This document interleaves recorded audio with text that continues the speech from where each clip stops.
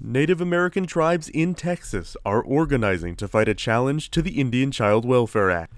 Juan Mancias is the tribal chairman of the Carrizo tribe in Texas and is a prominent figure in the fight to uphold this law. Well, we need to have Indian Child Welfare Act intact for sovereignty issues and also for self-determination issues. The Indian Child Welfare Act gives Native American families priority in foster care placement and adoption proceedings involving Native American children.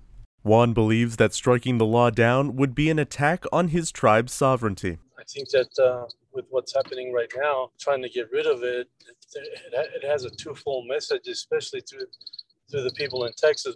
Texas argues that the law violates the Equal Protections Clause under the Constitution. What they consider to be unconstitutional is very unconstitutional to us because we didn't write the Constitution. It was written by non-natives.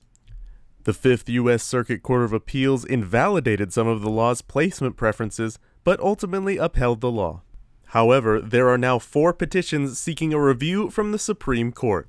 That's called colonization, brainwashing. Call it whatever you want. Let's call it brainwashing because that's what it really is.